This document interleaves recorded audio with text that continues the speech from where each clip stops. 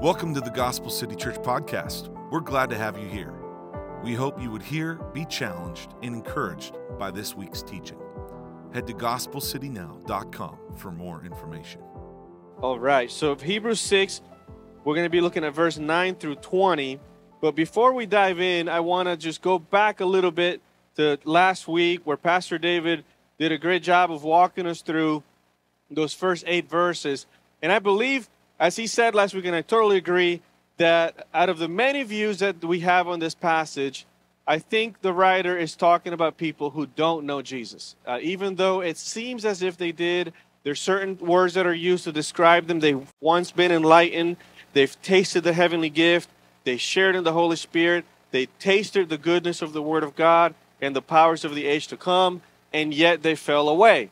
I think these are people that were among the church. They heard sermons. They participated in gatherings, and at the same time, they did not know the Lord.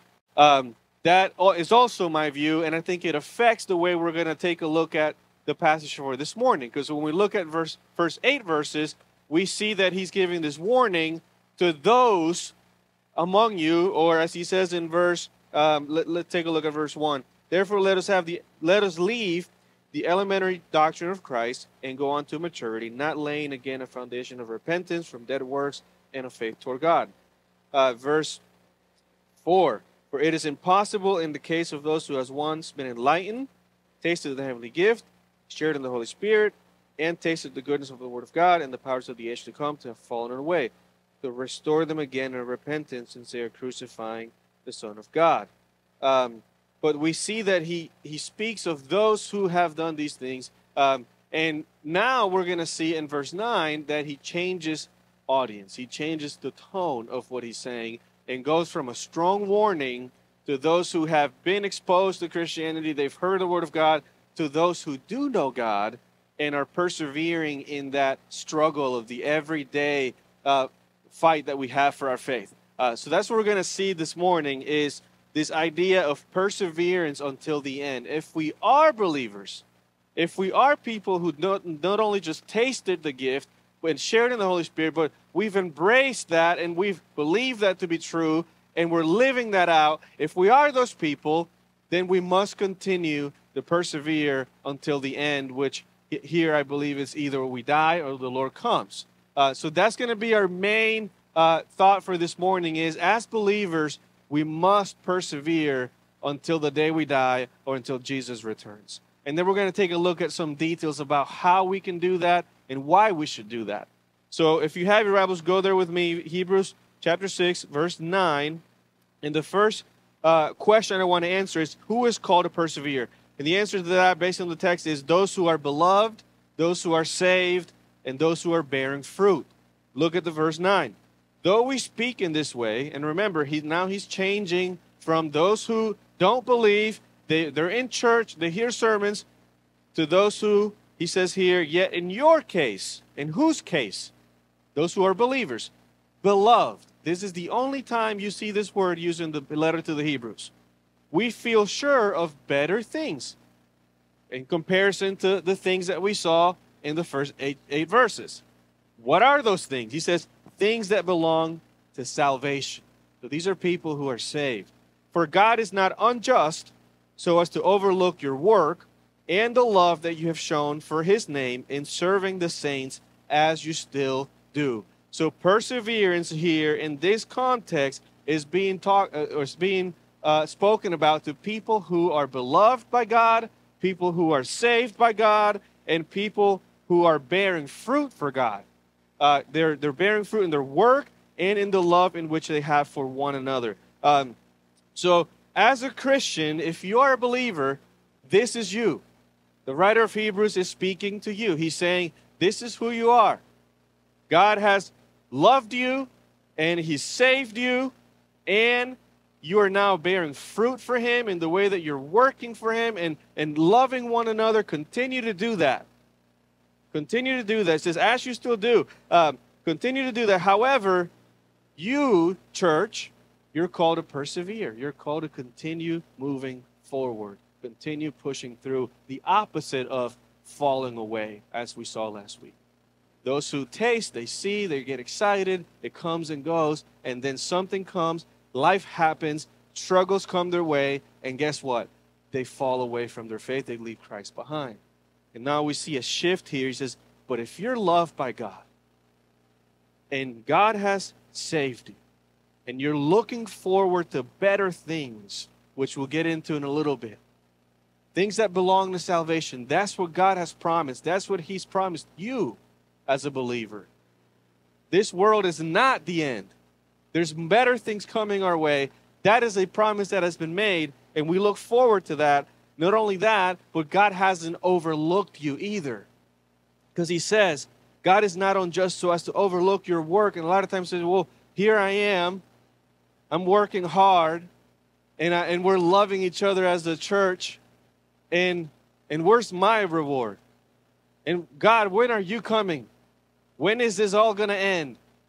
And at times you can feel that way. We can feel that way as if God has forgotten us. But here the writer of Hebrews reminds us that He has not done that. That He has not done that. But at the same time, we must persevere because we don't know when we're going to die and we don't know when He's going to come. So until then, we continue to move forward and continue to bear fruit for His name's sake. We continue to love one another as we see here. So this is the who of this passage. This is who He's speaking to.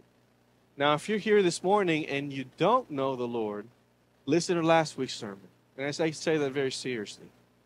Last week's sermon was a very good warning for somebody who maybe comes to church. Maybe you're here and you're wondering about Jesus. Maybe you're here for a reason. Maybe somebody dragged you here, and maybe you don't care, as was the case with many of us, including myself. When I was a teenager, my mom brought me to church. I had to be in church.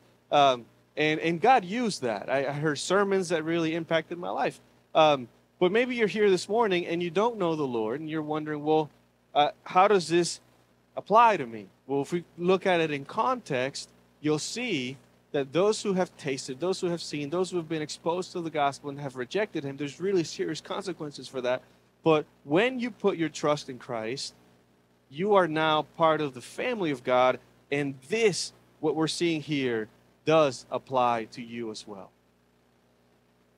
So we have a large audience here of people of different backgrounds, different places in their faith.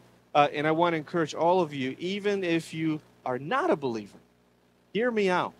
Because this is what a life of the believer looks like. This is what you can look forward to when you come to Jesus. So those who are called are those, or to persevere, are those who are believers. Now, how do we do that? Verse 11. First, by being diligent. The word in the ESV is earnestness. It says, and we desire each one of you to show the same earnestness or diligence or commitment to have the full assurance of hope until the end, so that you may not be sluggish. So first we see this idea of persevering.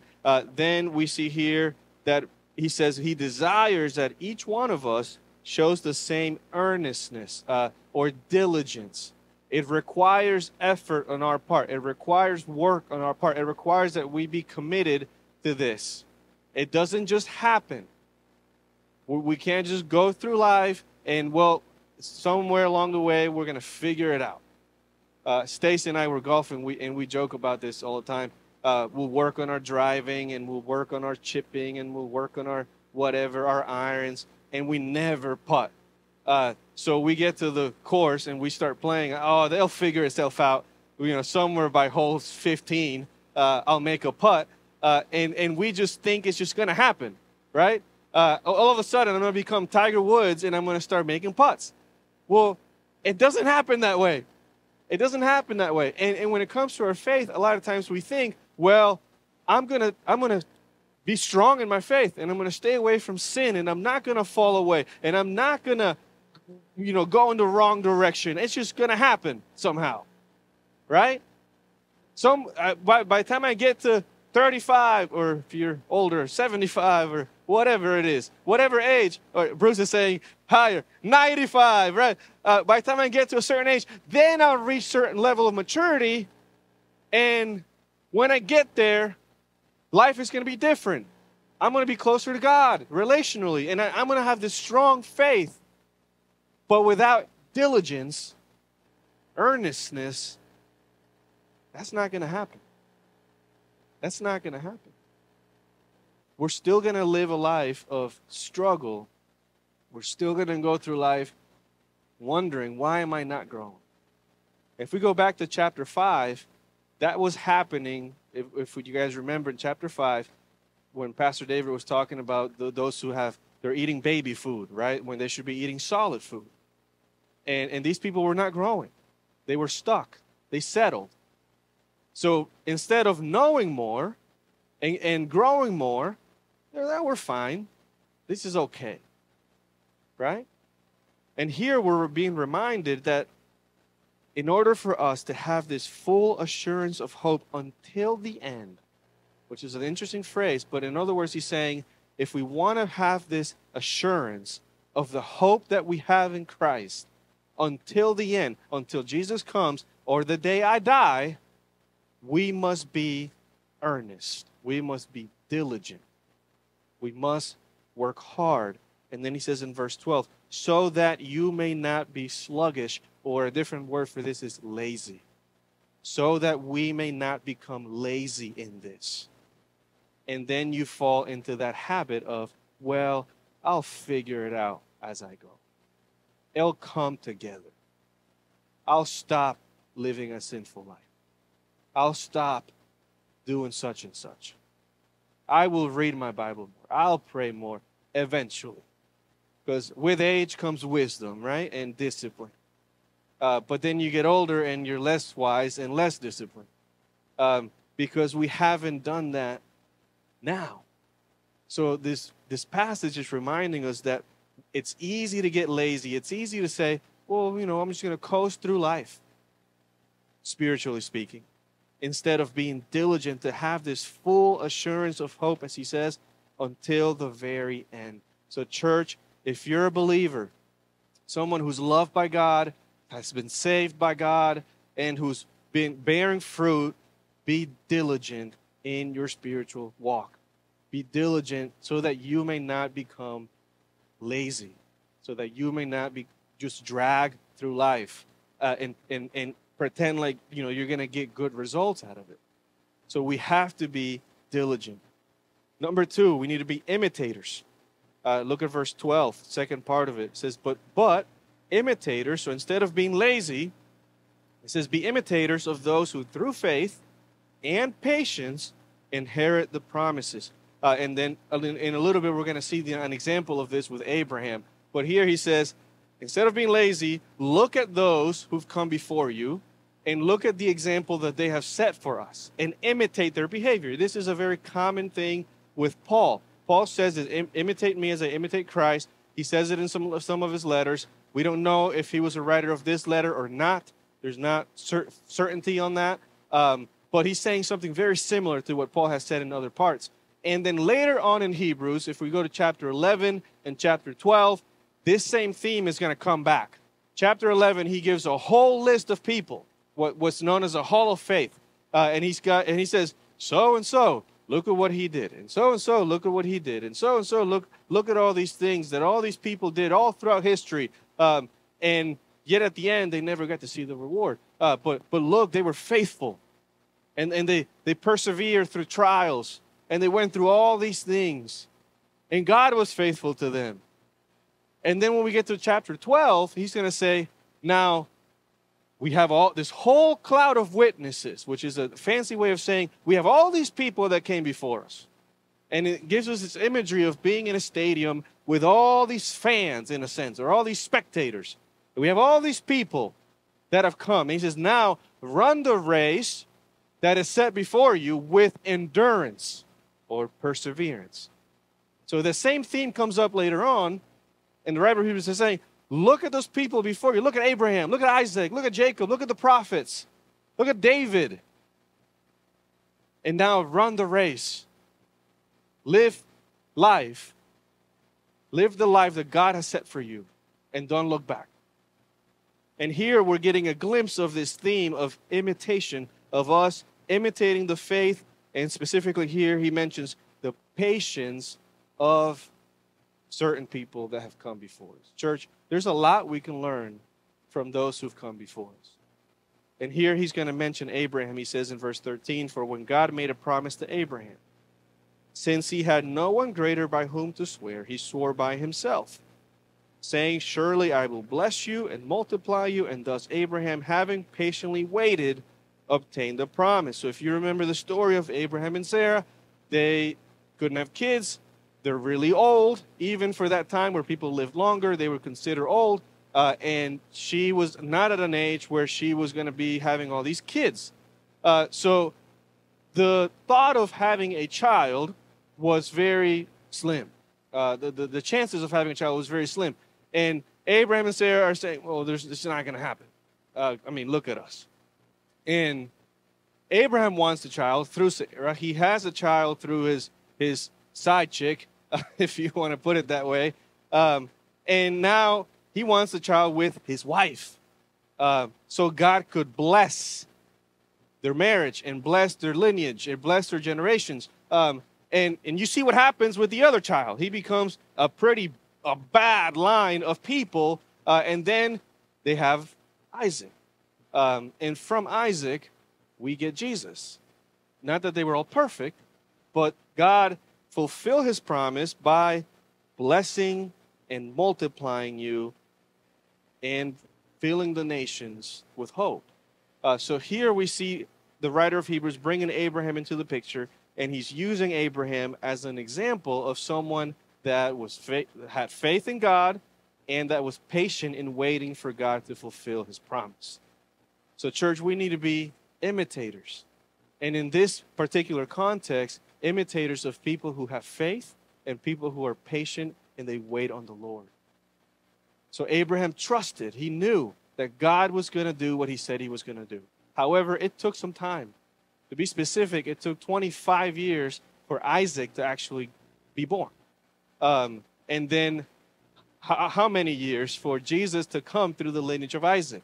And how many years are we still going to wait until Jesus returns? So we see this idea of patience all throughout the Bible. Things don't come quick. Don't come quick. But the Lord calls us to wait on him and to trust him, to have faith and to have patience, because that helps us to persevere in this life. That helps us to continue to move forward. It's what some people call future hope. We look to the future, and that reality helps us now.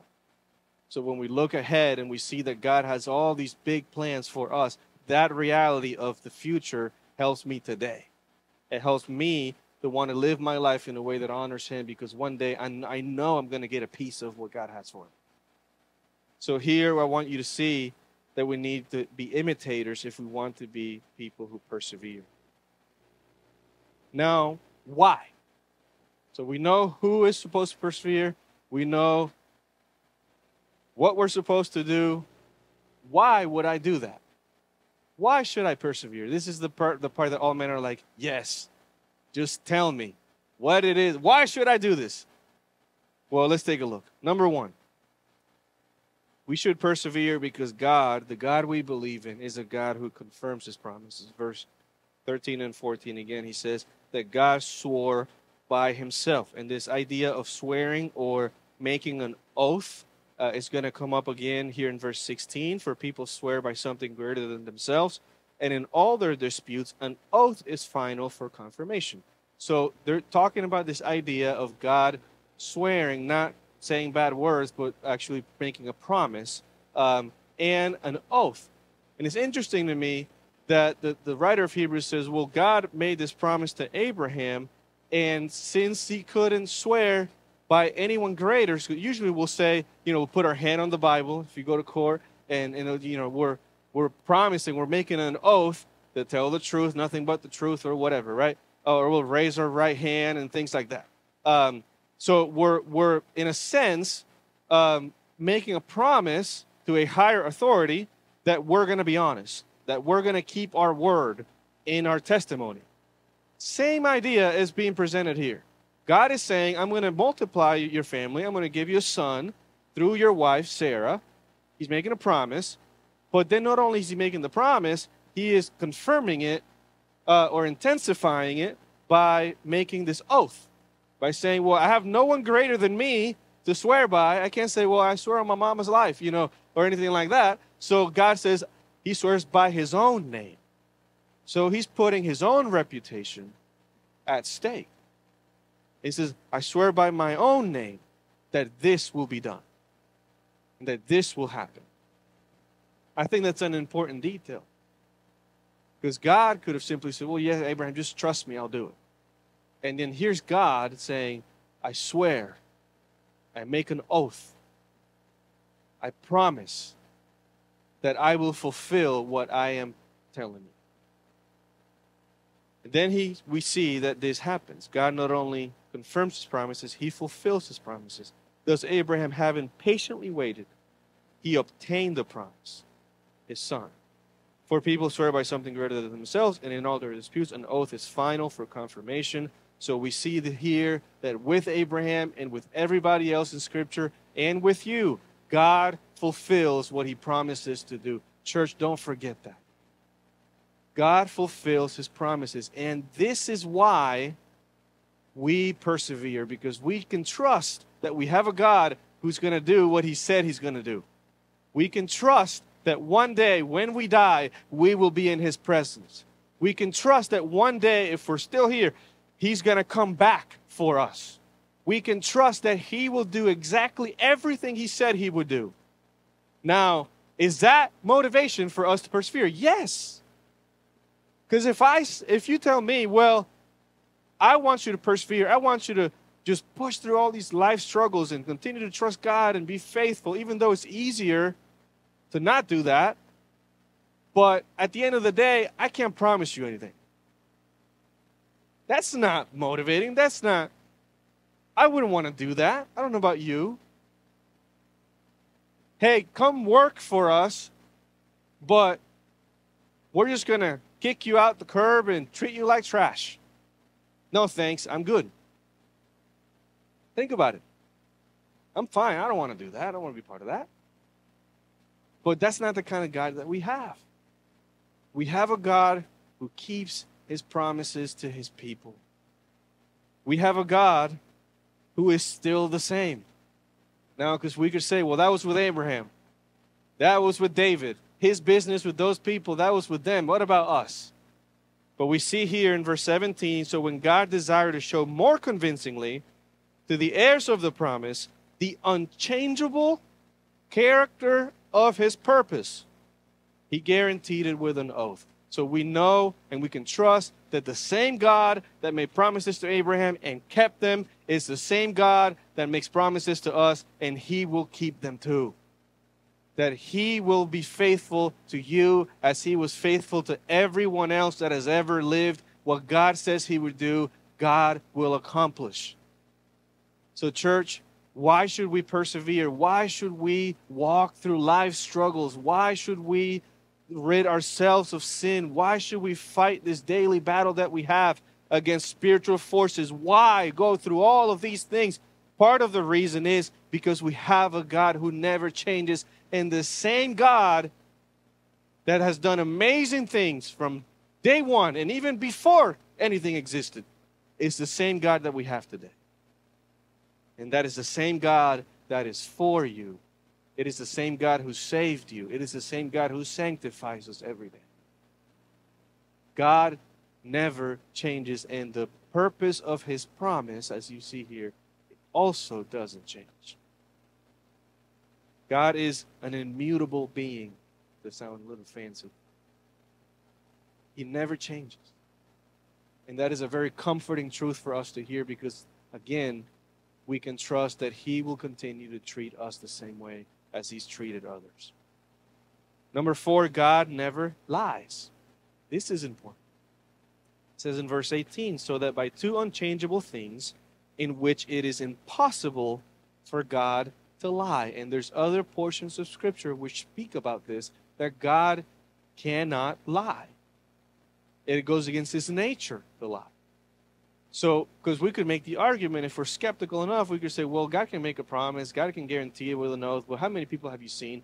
They'll go to a court and They'll raise their hand, they'll put it on the Bible, they'll do all these things, and then they lie. They straight up lie, and they don't care, right?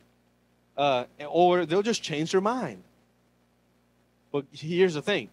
God is not you, and God is not me. God is a very different being. We're like him in many ways, but he is far above us and holy in his character, and we can trust that what he says is true. So we persevere because we know that God is not only one who makes and keeps his promises and doesn't change, but he will never lie to you and me. And lastly, God is our refuge. Look at verse 18 through 20. We who have fled for refuge, there's that word, might have strong encouragement to hold fast to the hope set before us.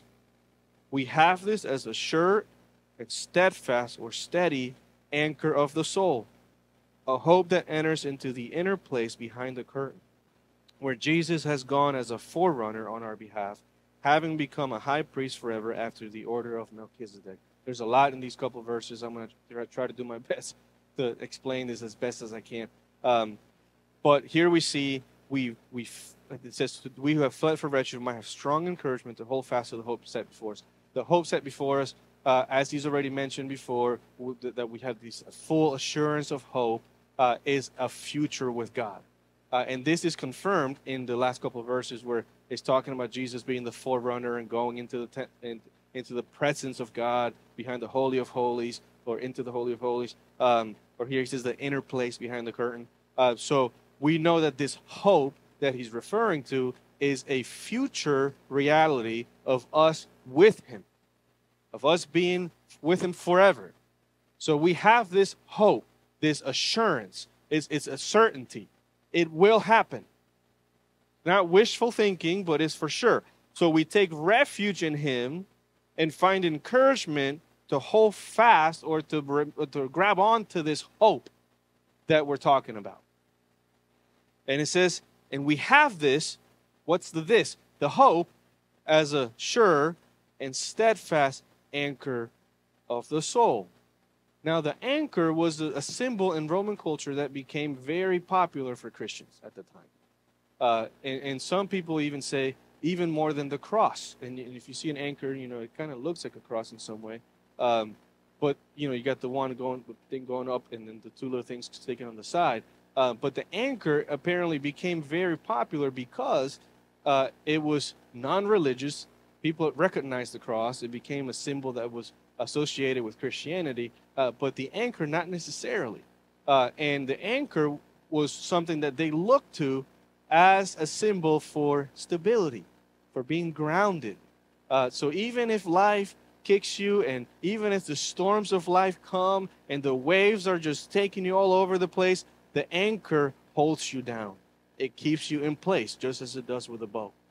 So here we see the writer of Hebrews using this language to remind us that we have this hope as a sure and steadfast anchor for our souls. It's not going anywhere, church.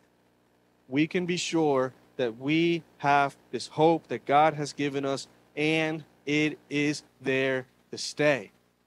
And we can be grounded in that truth. We can hold on to that truth as an anchor holds on to us, as an anchor grounds a ship. So he says we have this sure and steady anchor of the soul, a hope that enters into the inner place behind the curtain. So now there's a reference here to the temple. So Jesus goes in the Old Testament, you would see a lot of priests. They would be representatives of the people. So what that means is the priest would be, there's a whole nation, and then he would go into the temple and make the sacrifice every year, and he would represent the people. He would go on their behalf. Not everybody got to go in. So he would go into God's presence, and he would present the offering, and then God would forgive their sins by putting his anger or wrath on the offering, atonement, and then the priest would come out. Sometimes he wouldn't. But he was a representative. Here, we don't see the word representative, we see the word forerunner. And it says that Jesus went into the curtain, behind the inner place, into the inner place, behind the curtain, where he went as a forerunner on our behalf. So you still see that language of he went in a sense, representing us, but at the same time, the word forerunner implies that somebody's coming behind him. He's leading the way. So he's going ahead of us. So he went into the presence of God, the most holy place anyone can be in. And one day, guess what? We are going to go there too. So he says, Jesus did that as a forerunner on our behalf because he became the high priest forever after the order of Melchizedek, which Pastor David will get into next week in chapter 7. But we see here that this amazing reality that Jesus went in, he was the sacrifice, didn't bring one with him, but not only is he our representative that dies in our place and takes the punishment for our sins, he also allows us to have entrance into God's very own presence. So when we come to know Christ, that is a reality that we get to be a part of. That is a hope that we get to look forward to. That is something that we get to hold on to. That one day we will be with him face to face. That one day we will be in his presence forevermore. All those verses we read that speak of this reality, all of that will be true. And it's because of this here that we're seeing in verse 20. Jesus went in as a forerunner on our behalf into the presence of God. And one day we will be there too. Church, that's a comforting truth. And one that motivates us, or should motivate us, to persevere in this life. So as we look at the context of chapter 6, you see those two things. You see those who don't believe, but may be here among us. We're glad that you're here. But we want you to know Jesus. We want you to also have this hope that one day you will be with him. We want you to have this hope that you don't have to try on your own, because you can't. But that's what we do. We try to appease our own God, and we fall short every time. We try to earn his love and his forgiveness, and the reality is it's a never-ending endeavor. But in Christ, all of that is solved. When we place our trust in him, he's the one that has gone in, and he's the one who's died, and he's the one who's paid the price for us so that we may reap the benefits. And we receive forgiveness, redemption, and a great hope of one day being with him. And those of you who do believe, I want to encourage you to be diligent, to work hard, to hold on to this hope that we have. And I know a lot of times it can be difficult. A lot of times we say, man, how much longer, Lord?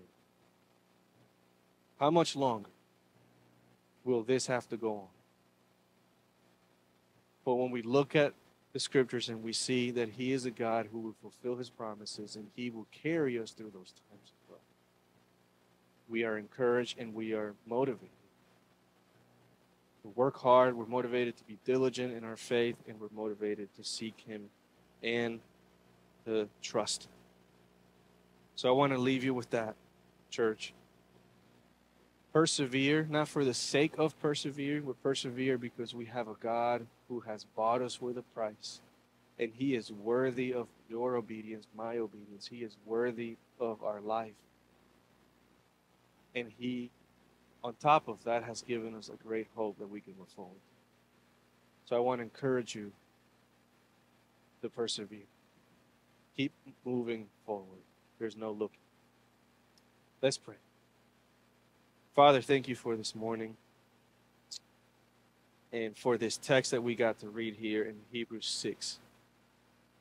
I pray that you help us to be people that are not lazy in their faith. Help us to work hard just like we do for other things. Help us to work hard at being your child. Help us to work hard at being disciplined in wanting to be more Christ-like and wanting to be more like you. Father, help us to be people who are not lazy in their thinking, as we saw in Hebrews 5, in their learning, but that we would be diligent to know your word and to know the truth. And help us to not be lazy in our behavior, as we saw here in Hebrews 6, but that we would be people who are the opposite of those who fall away. Father, we thank you for this amazing truth that Jesus has gone into the inner place, because we could not have done that. And he's led the way so that we would have access to you, so that we could approach the throne of grace, so that we could see you one day and live with you forever. Then it's all because of what he's done. Help us to not forget these truths. Help us to have this hope of a great future with you as an anchor in our souls, firm and steady and unwavering. We thank you for this morning. Thank you for this service. And we pray that we continue giving you all the praise and all the glory. We pray for this in Jesus' name. Amen. Thank you for listening to the Gospel City Church podcast. We hope you found encouragement, inspiration, and biblical truth that will challenge you and help you grow in your relationship with God. Our mission is to proclaim the gospel of Jesus Christ to the city and to the church, and to see disciples who follow him wholeheartedly. If you enjoyed this episode, please subscribe to our podcast and leave us a review. This will help us reach more people with a life-changing message of the gospel. You can also visit our website at gospelcitynow.com to learn more about our church and our ministry. Remember, the gospel is not just a message to be heard, it's to be lived. So let us be sent out this week boldly bringing hope, love, and truth to the city and the church. Thank you again for listening, and we look forward to next time.